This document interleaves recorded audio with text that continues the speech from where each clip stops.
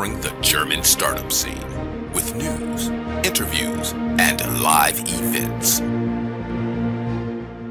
Hello and welcome everybody. This is Joe from StartupRate.io, your startup podcast and YouTube blog from the German-speaking area, as well as founder and host of Startup.radio, the world's #1 tech entrepreneurship radio. Today, I do have a special guest here with me, winner of the special award for the German Startup Awards 2023. Hey, Sebastian, welcome to my show. Joe, thank you very much for having me. It is a pleasure to have you here. And we have to tell that there are many, many things that are special about having you in my show. And the inflection point is you having won the special award at the German Startup Awards. Congratulations for that, by the way. Thank you very much. You are not only a journalist, you are editor-in-chief. Is this the right title in English? Yes, you can say so. The editor-in-chief of Handelsblatt is something we quote on a regular basis in our news, and it's one of the most important, I would say, daily business newspapers in Germany. Would you agree? Yes, I think it's the only daily business paper we have in Germany right now. We have quite a few blogs and big sites like Bloomberg and FT, but they don't really cover German business like we do on a daily basis. So you can say it's the only daily news organization covering economics and business. That's interesting because that's also part of where we are making our living. So basically we go underneath what the big guys are covering, and everybody wants to get a deeper look inside the startup world. That is basically where they find in English us, and in German they would rely on you.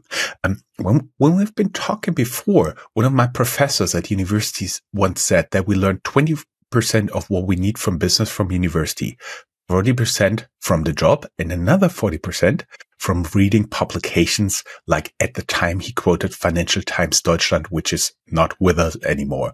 Would you agree that you also have not only a duty to inform, but also to educate your readers? Yeah, that's a great way to put it, I would say. Look, what we do is we cover what's going on in the business world, like 24/7 all around the world. But also what we see in Germany is that the general understanding on what's actually happening in the business world and how the economy really works, the general understanding is not that good over the whole society. So we understand ourselves definitely as a publication trying to educate and to inform. And that's why we don't only publish a newspaper. We have a much bigger website. 85% of our subscribers are digital already. But also, and that's very important, we do have a lot of conferences and bigger and smaller ways to get together around certain topics. And this can be general questions around the economy, but also how companies can cope with the challenges they see right now concerning AI. So yes, that's definitely part of our job. And I have to tell that in the conferences, you always have the big guys. You fly in some people from the US, like Federal Reserve. You have chancellors here at the events and so on and so forth. They're really, really high level. But before we get into all of that, let's talk a little bit about your life, because I've been looking through your LinkedIn profile. By the way, everybody who would like to learn more can go down here in the show notes. And of course, we linked your LinkedIn profile, and I found you one of the very few guests that I have who have their own Wikipedia article. Very important. With a very, very old picture. I don't know who pulled this picture, but it's like 15 years old when I had a lot more hair than I do right now. I have two boys. I run my own business. You see the hair is thinning out as well, so don't worry about that. You had many stops in news outlets in Germany, and that is also known to international audiences. Bild, Welt, N24. Welt is a big newspaper, and N24 is a news broadcaster, TV station. They bought Neue Zürcher Zeitung, Financial Times, Spiegel, and for a long time you have been at the German Business Week, Wirtschaftswoche. And what I found most interesting is you have been the first editor-in-chief at the Huffington Post here in Germany at the introduction of the German version. Can you run us through a little bit all the stuff that you've been doing there?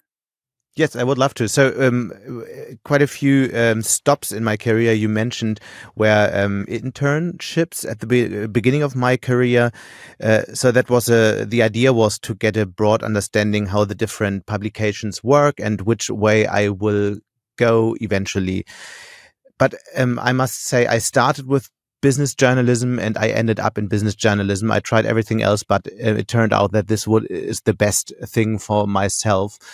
So what happened then was during university, I was studying economics and politics. I started working for the German edition of the Financial Times, which was a fantastic startup project, trying something completely new, a more newsy kind of business journalism in Germany. So that was the idea. By that time, they had great writers and great editor and a fantastic team.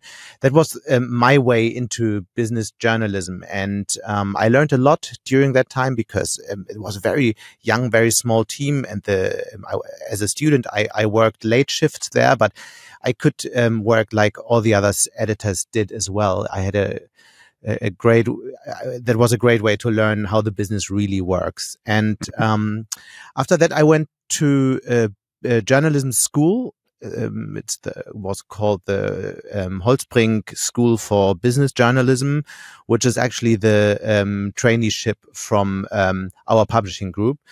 And because my idea was not only to stay there in daily business journalism, I wanted more. I wanted to learn how to do investigative reporting, how to do magazine reporting, and I needed a traineeship to learn all that. And that's why I went first time to Düsseldorf. That was around 2005.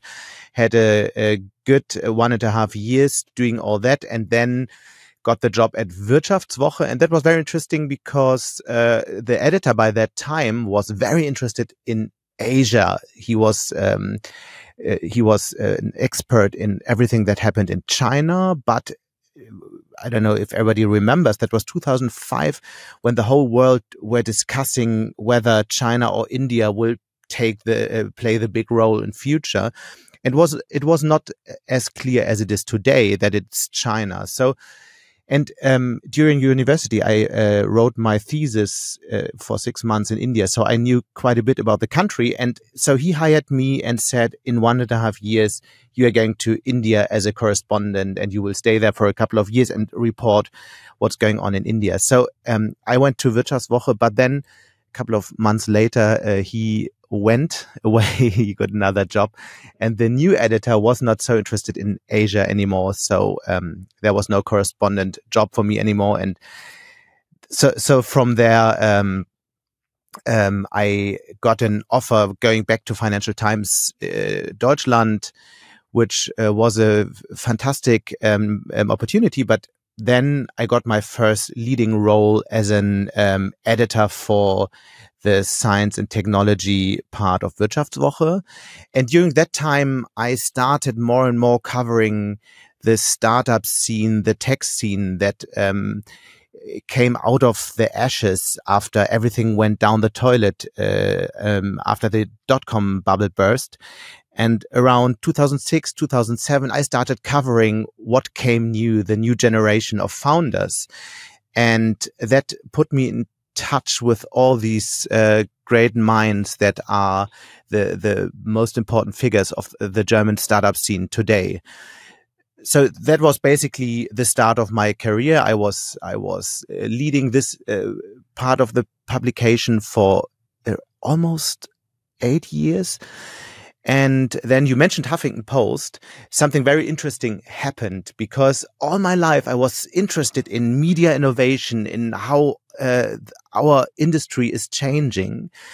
And one day I met Arianna Huffington, this bigger than lifetime figure for some people, on a conference. And we stayed in touch. And one day she called and asked if I could imagine to run the German edition of HuffPost. And It was not a very difficult decision for me, because the first time ever I could really show that I'm not only reporting on what's going on in the tech and especially media world, I could really show and try out something new. And that was something I really wanted to do. And that's what we tried for 5.5 years. In Munich, it was a cooperation together with Burda. And it was a fantastic time. I learned everything about digital journalism and was working together closely with the colleagues in New York. Also got in touch with all the other outlets like Axios and Politico and these digital pure players today, because that was the time when everybody said, okay, there's something new is happening and something very interesting will take place in our industry. So it was this boom time of new digital journalism, which ended, and we can maybe discuss later why it did so. But for me, it was the best time to learn everything about what you need to know in digital journalism. We may add for our audience, because a lot of people are listening to this outside of Germany, that Burda and Holzbrink are both media houses, like large publishing houses owning a lot of different media outlets. And Holzbrink is also as HV Capital, VC investor that we quote from time to time. But it feels like they are doing less of investment here. And it's also, it's very interesting. Both are family-run business. This is something you need to know about the German media scene, that the big media organizations are basically all family-run. Mm-hmm. Yeah, that gives them some continuity, but also the influence of the family, right? I don't know if I can't say so for us. So it definitely our publisher Dieter von Holzbrink has a very long view on what's happening in our industry, and he's investing a lot because he truly believes that media is the basis for everything we have in our democracy. Mm-hmm. But I wouldn't say there's influence, if you say so, because he is a very traditional publisher, and he says, look, I'm organizing the best framework for you to do the best journalism, but there would be never influence on you should cover that or you should cover this in a different way. And this would be dangerous, and I'm very happy that in our group we have never seen that. Mm-hmm. Before we get into what you're doing at Handelsblatt, for which you won the award and which frequently makes me and Chris quote you guys in our news, you've been playing with new radio stations in the 1990s with private radio. That was also something very digital for you?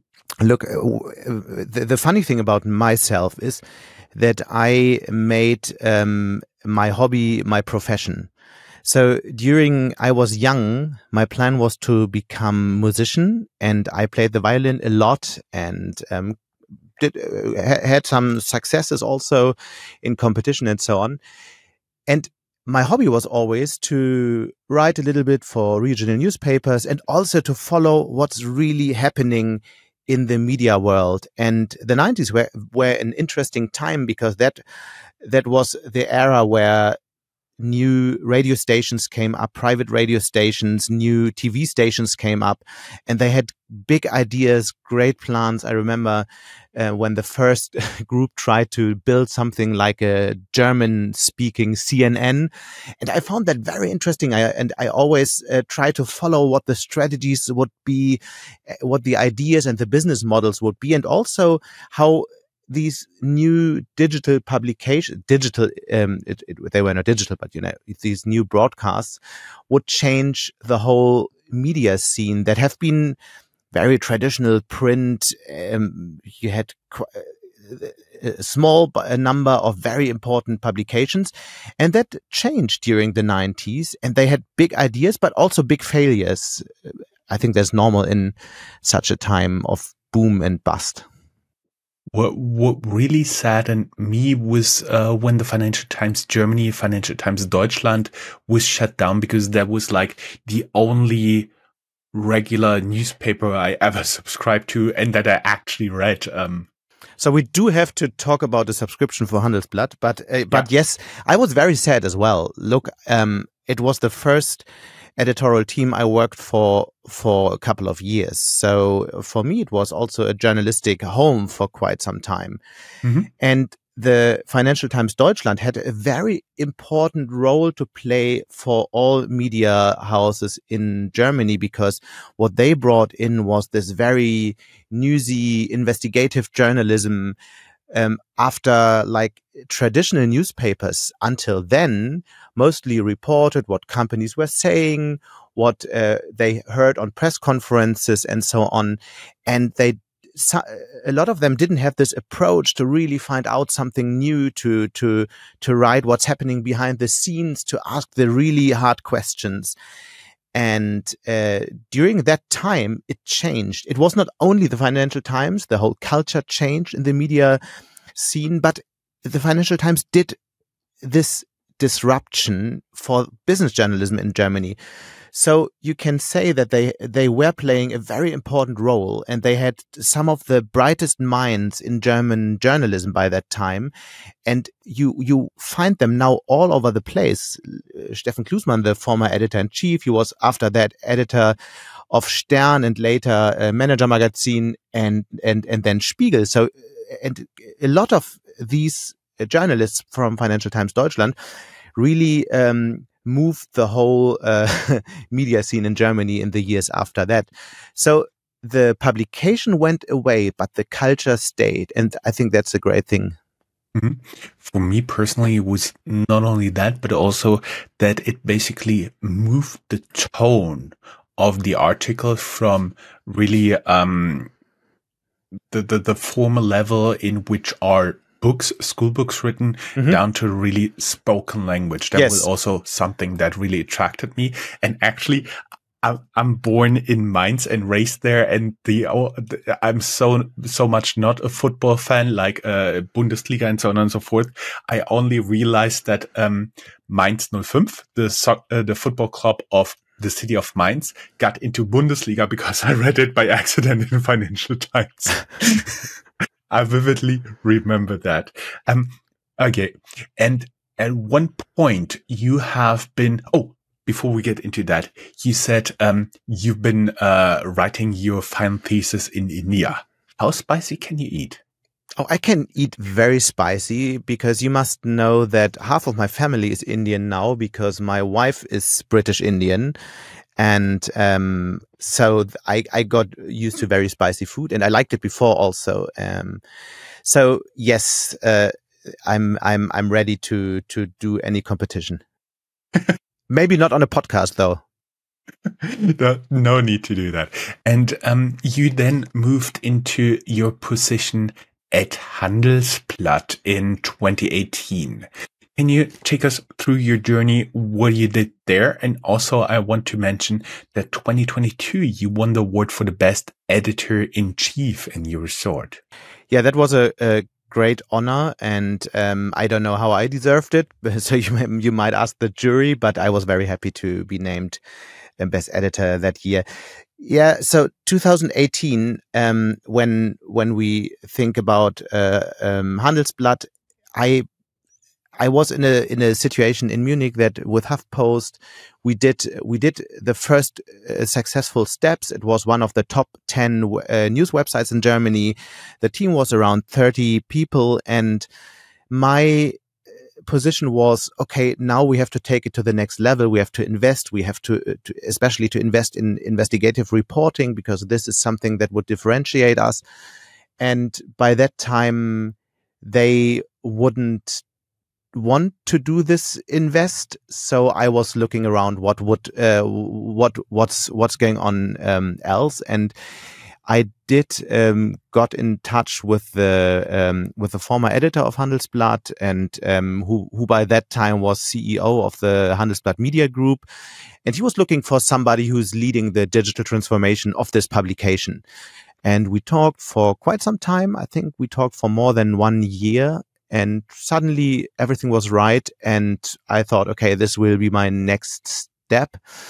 So I did something, because I'm from Hamburg and I always had a problem with Düsseldorf because it's much smaller and it's very different to Hamburg, and everybody from Hamburg wants to go back to Hamburg at some point. So when I moved away from Düsseldorf to Munich, I thought I will never come back. So I did something I would have never expected. I came back to Düsseldorf, where Handelsblatt. Do you want me to edit out what you said about Düsseldorf in the final publication? So I think it's all right like that. And so then by that time, Handelsblatt was a great brand. They invested a lot in great journalism and had these big conferences you mentioned before. So the business model was fantastic. But we also saw that the print subscription was going down, the advertisement in print is going down, so the business model was in stress. Mm-hmm. And so the plan was to completely change the business model and to make it a sustainable digital business model. And that was the task by that time, 2018. And today we do, as I said, we do have 85% of our subscribers purely digital. We still print, and we will print for many years, so that's not a problem for us. But what we did in the last couple of years, we completely changed the focus of the whole company in direction digital. So when I came 2018, there was a lot of focus on print. When the editors came together in the morning, they would talk about a lot. Okay, what will be first page? What will be third page? And everybody was talking about the paper, and nobody really talked about what's happening digital. But more and more people came via digital. And also for many years, there was not a lot of invest in digital technology. The content management system was very old. The website needed relaunch and everything. So we had to change basically everything in the last couple of years. So we changed the infrastructure, but we also changed the whole culture of the company, and we made a digital first editorial team out of a print first organization. And that sounds very easy, but it's the most difficult thing you can do to change everything people love and have done for the last 25 years within a couple of months. Because it's, when you are a journalist, it's so important for your piece to be big in print and to be big on page one. So to make them understand how much more important it is to be on the top of the website and to have a great click-through rate, and to make the reader engage a lot with what you just wrote, it's just different. And this is what we started. It's this culture change we started 2018. And I must say, we can talk a lot about what we did. The most important thing is the team always asks, okay, how far did we get now in percent? So how far did we get, and when is this over? And I always say it's 65%. And then the editors say, but you said 65% last year already. And then I say, yes. And the truth is it will always be 65%, because the whole environment, the way people are using content and changing the way they read is changing so quickly that we have to adapt every year. Mm-hmm. That made me smile. There's a software company out there. Everybody who's in financial services knows what I'm talking about.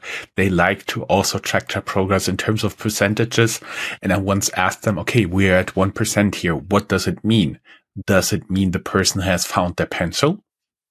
So it's always very tough to say how far are you, as you said, when the target is moving in terms of percentage, but also what the percentages actually mean. What I found in startups, in scale-ups here in Germany, it's always very good if you can point to an example that is working, for example, in the US. What came to mind when you've been talking is how the New York Times digitized their business model. Did this help you to argue for a digital first strategy, and would have been damaging to you if that would not have worked for them? Yeah, so we have a lot of conversation until today, a lot of conversation with New York Times, Wall Street Journal, Financial Times. We also went there for a couple of days and had in-depth conversations how they put their strategy, how they changed also their strategy in the last couple of years. So this is something what I really like about the new media industry, that everybody's talking to everybody and tries to learn. And even like big publications learn from smaller publications like us. And because everybody has the same questions right now, nobody is really the absolute front runner. And yes, definitely. I mean, the American publications, the FT, have been so much quicker and started so much earlier with their change in business model. They said we do subscription first for already like 10, 15 years ago, whereas we in Germany had this stupid idea that content has to be free and we can finance quality journalism and reporting, investigative reporting with advertisement, which is an absolute stupid idea, because what you earn with each viewer of your content is going down every year. So you see, either you really drive your traffic, and which many publications do with publishing stupid content with crappy headlines. So either you do that or you earn less money. So this can't work in the end. So what I always say is we are in a very interesting position right now, because the first time ever in media business, we do have a business model that is putting journalism in the center. It's a lie that giving everything for free is something that came up with the internet. When you look into the business model of the big publishing groups before, the truth is they earned 70-80% their money, 70 to 80% of their turnover was in advertisement. So, and the rest, so the money they earned was with reach.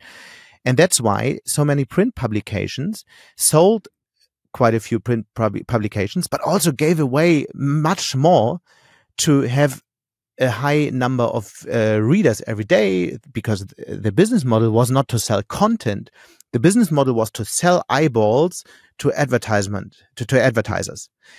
What we do now is the first time in our history, content is really in the center of our business model. So what we do have to understand every day is, how do our paying subscribers really read our content? What do they read? What are they interested in?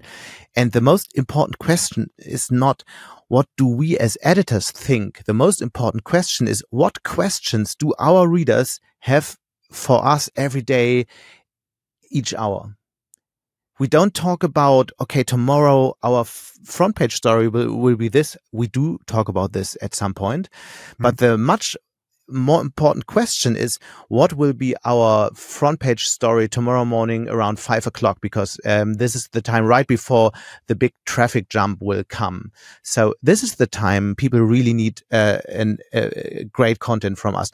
And then we have to think about, what question do they have? Is something newsy happening? We have to talk about it. We have to bring it to them. Is nothing happening? We have to think, okay, what could be a question they have now? And for example, we do bring out for tonight a long analysis about the real outcome of the climate conference in Dubai, for example, because that was one of the biggest news today. And in the evening, you might have some time to read a little bit longer. So a big analysis about that might be the best thing to do tonight. And this is the way we do editorial planning right now, which is completely different to 4 years ago, because by that time, everybody was thinking what to do for print. And then when the stuff was ready for print, after that, like maybe half an hour or 45 minutes after it has been published for print, it would go into digital. But this could be 14 hours after the news broke, and nobody would be interested in the news anymore 14 hours later, because all the other sites would have reported it. So that is really a cultural change we did now. We do focus on what to put digital, and in the end of the day, a fantastic team of editors compose a newspaper out of that. I see. It's a little bit easier for you to have just one time zone where I assume the vast majority of your audience is located. It's completely different for me.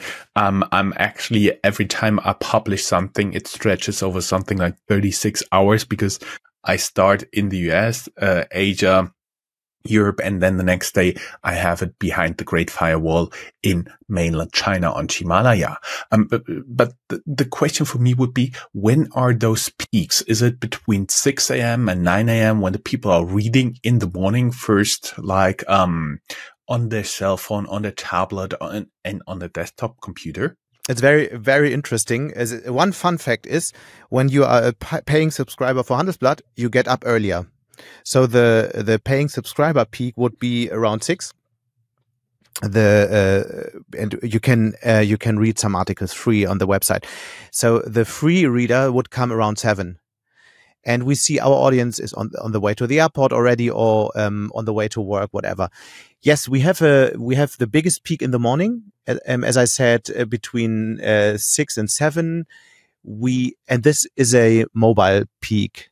It's not a lot of website traffic, and most of the traffic with our subscribers would be in our app.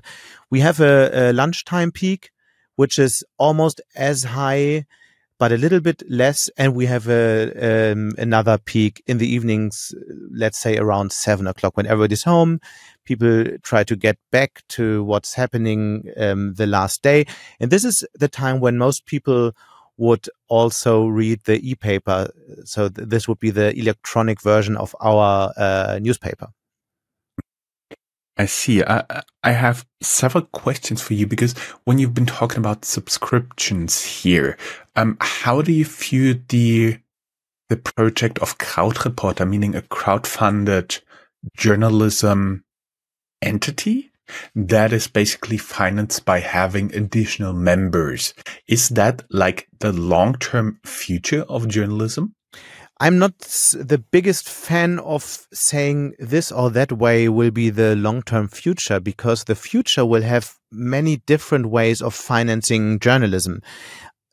The only thing I can say is that the pure advertisement based journalism will die out for many companies. This won't be a way to finance at least quality journalism.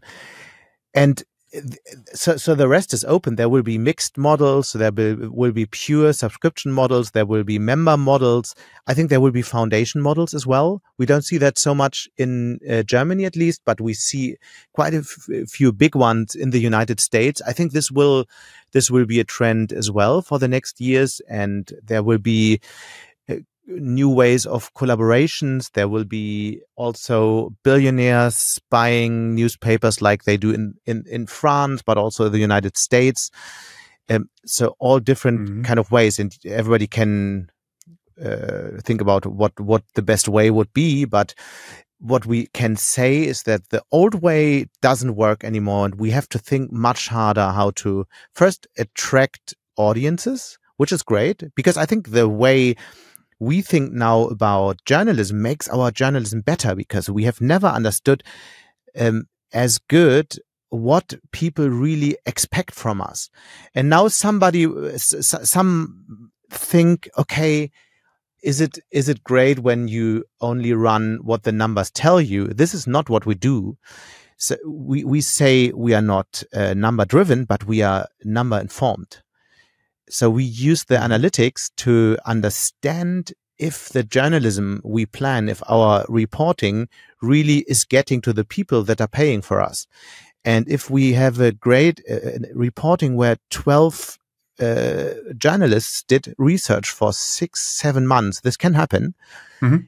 And only a few thousand people would read it in the end. We would have a debrief and think and talk about why that happened and how we can this kind of story in a different way next time to attract more readers, because this is what we want. We want to do great reporting and relevant reporting, and we want to attract the most number of readers possible.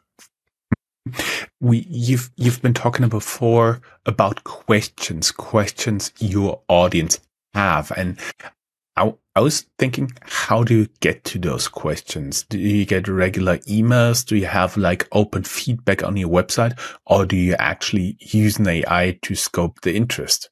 So we do have a few of these things. We do have feedback on the website. We get a lot of emails, but we also get a lot of signals what people actually want. And I mean, let's talk about COP again, COP28. So the last paper came out this morning. It's clear that there will be some questions about it, and we would say, okay, what are the most important questions now? What would people actually want to know now, and what would be the best time to publish? And we would have the same with the budget crisis with the national government in Germany that we are facing right now. That was a story Handelsblatt basically broke again and again. So we did not really. This is also what is very important for us, that we not write behind the news. We have to set the news. This is what we did a lot, and then we know what the questions are. When we did a great job answering these questions, the numbers are good. If not, the numbers are not good. Mm-hmm. I see.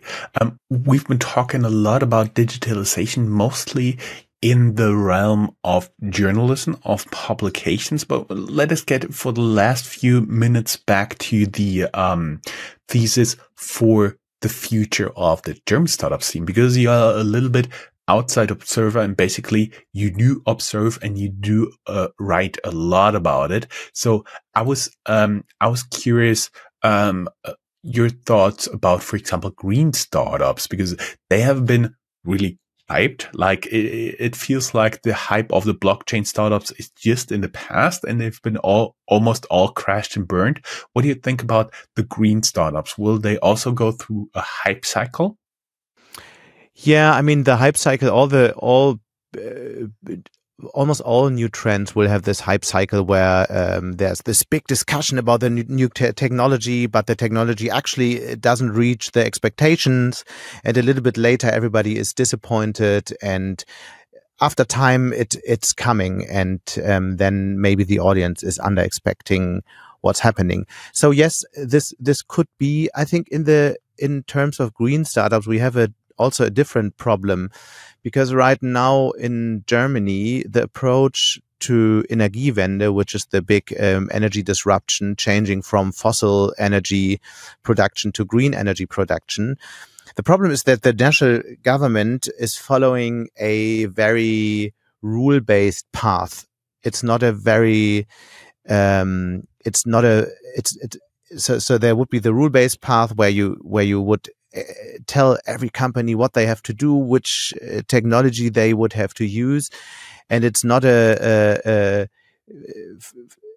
more free approach where the companies can decide how they reduce CO2 emissions. These are the two different ways of looking at it. And the problem when you have this very rule-based approach is that the whole industry is waiting for decisions from Berlin being made about what technology can be used, how long can they use it, and so on and so forth. And that's a very difficult position for investors because they don't know if a technology, a startup really can play a big role in future. And the the completely opposite approach is being made in the United States with the Inflation Reduction Act, where they only say you have to reduce the most amount of CO2 emissions, and it doesn't really matter how you do it. And then that's a very clear sign for the whole technology industry to just develop solutions. In Germany, you would always have to wait. Okay, but am I in the real bucket, or if not, I don't get the state funding. In the United States, it's completely clear. Everybody who's putting their solutions behind the general goal would somehow get the tax reductions. That's so much more easy, and it's so much more clear for the economy what decision to take. And this is something I criticize about the German approach a lot. Mm-hmm. And I think this is why we don't see this big green boom that the government is promising for a couple of years now. And they keep on saying that there will be this big boom, but it's not happening. And I am always wondering, why is that? And I think this is the clear answer to everything. So everybody's waiting for the state to decide something, to send some money. And that's a very, very complicated way of putting things. So I'm rather pessimistic, but I must say also, we do see interesting approaches in this field. And I still believe that Europe is the best place to develop such solutions, because what we have is great scientists. From our universities, you see the biggest number, especially in these fields, of engineers thinking about all these solutions. So what I hope is that the government will understand the next year this crisis we are in, and really set a complete different approach. So and then there will be fantastic solutions. And I can't think of a different spot in this world, a better place to have this green boom in future. So I really hope it's happening in the next couple of years. But there's also another thing I'm thinking a lot about. So when we talk about digitization, we talk a lot about things that happen in the United States. And it's true that this first phase of digitization happened in the United States. Everybody knows the digitization of shopping, of entertainment. This all happened there. But we are in the next phase now, and now we talk about how to automate factories, how to optimize the way companies work, the processes and everything. And I think that's an historic opportunity for startups in Europe, because the connection between the digital sphere and the startup scene and companies is really good here. And why would you develop such ideas in the Silicon Valley, where you don't have so many big factories producing like big machines for other factories, for example, and cars and so on?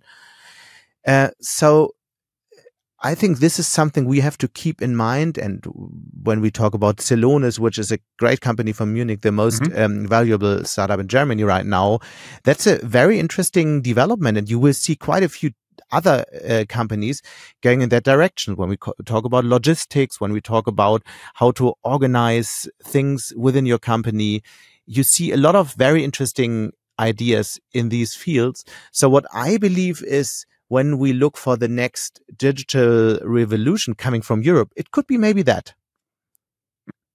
And when we take the right decisions in the next years, it could also be the green revolution. It could be.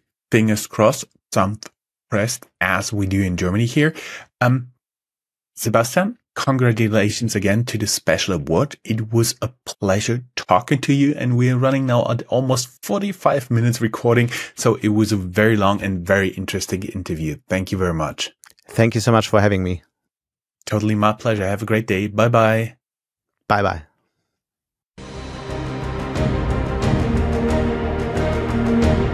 That's all, folks.